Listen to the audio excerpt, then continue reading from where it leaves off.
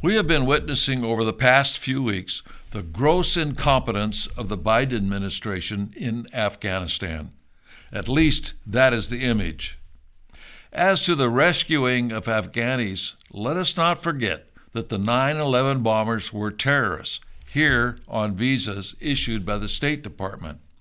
Was this incompetence too? Perhaps. But there's a different story, which has been the thrust of the John Birch Society for years, and has led to the smear against the Society because the deep state, communists, and media do not want the American people to listen to what is really going on. Over the years, the John Birch Society has been instrumental in spreading the truth. A major means by which this information has been disseminated is by books that tell the whole story, or at least enough of it. Small articles, magazines, videos, etc. do not tell all of the story.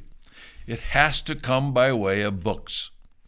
In the early 1960s, this book, None Dare Call It Treason, opened up the eyes of millions of Americans to the fact what Americans were witnessing, in other words, the growth of communism, the fall of China, etc., was treason, not bumbling. This was followed up with the book None Dare Call It Conspiracy in the 1970s, also printed and circulated in the millions.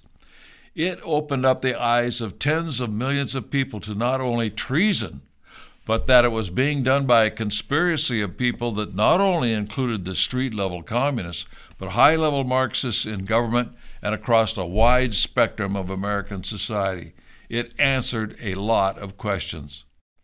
A common thread throughout these books was the involvement of the Council on Foreign Relations and its influence in our foreign policy.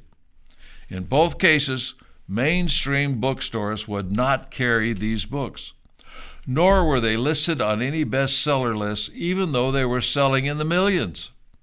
How did they sell millions of copies? Simply because people, prompted by members of the John Birch Society, promoted their sales. People disseminated knowledge, in other words. As a result, these books, along with the action programs of the Society, have helped slow down the agenda of the conspiracy. In order to win, Americans all over the country needed to work together to fight what was happening. They still need to today. Now we have our book, In the Shadows of the Deep State, which brings the information of these books up to date and circulating in the thousands, but more has to be done. This latest book tells a story of what is going on, and it is not bumbling or incompetence. It is a deliberate movement of America through a variety of initiatives into becoming a Marxist state on the road to a one-world government run by Marxists by conspiratorial means. And again, the Council on Foreign Relations is involved. While it tells the story of what's going on, perhaps the best book that tells the story of why the so-called opposition, the Republican Party, is not doing what it can to prevent these Marxist moves is this volume, To the Victor Go the Myths and Monuments. Within its pages, it tells the story of the origins of the Republican Party, a political movement that has never relinquished its origins at the top, which will surprise you when you read it. The grassroots of the party are conservative anti-communists. The leadership is not. This must be obvious to many Americans today in the inactivity at the top of the party in opposing what is happening in our country. Talk, talk, talk, and do as little as possible is the strategy. Action, very little, and only when forced to do so. The results of the election of 2020 is a prime example of this.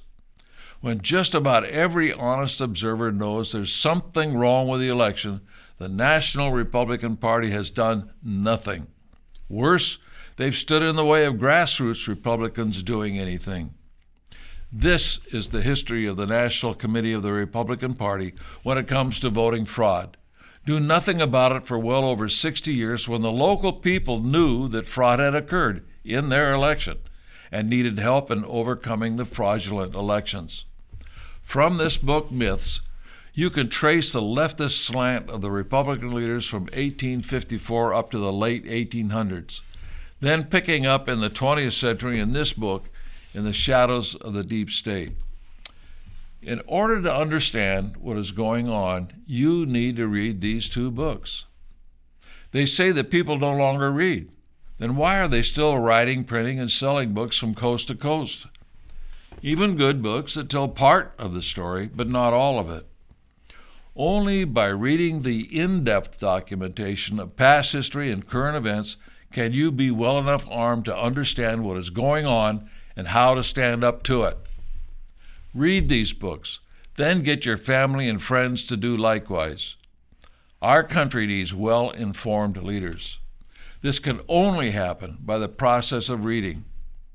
The education system in our country is under attack to dumb down our citizens. The enemy knows they need to keep the people ignorant. The best way for you and those close to you to overcome this is to read books that will arm you with the knowledge to save our country.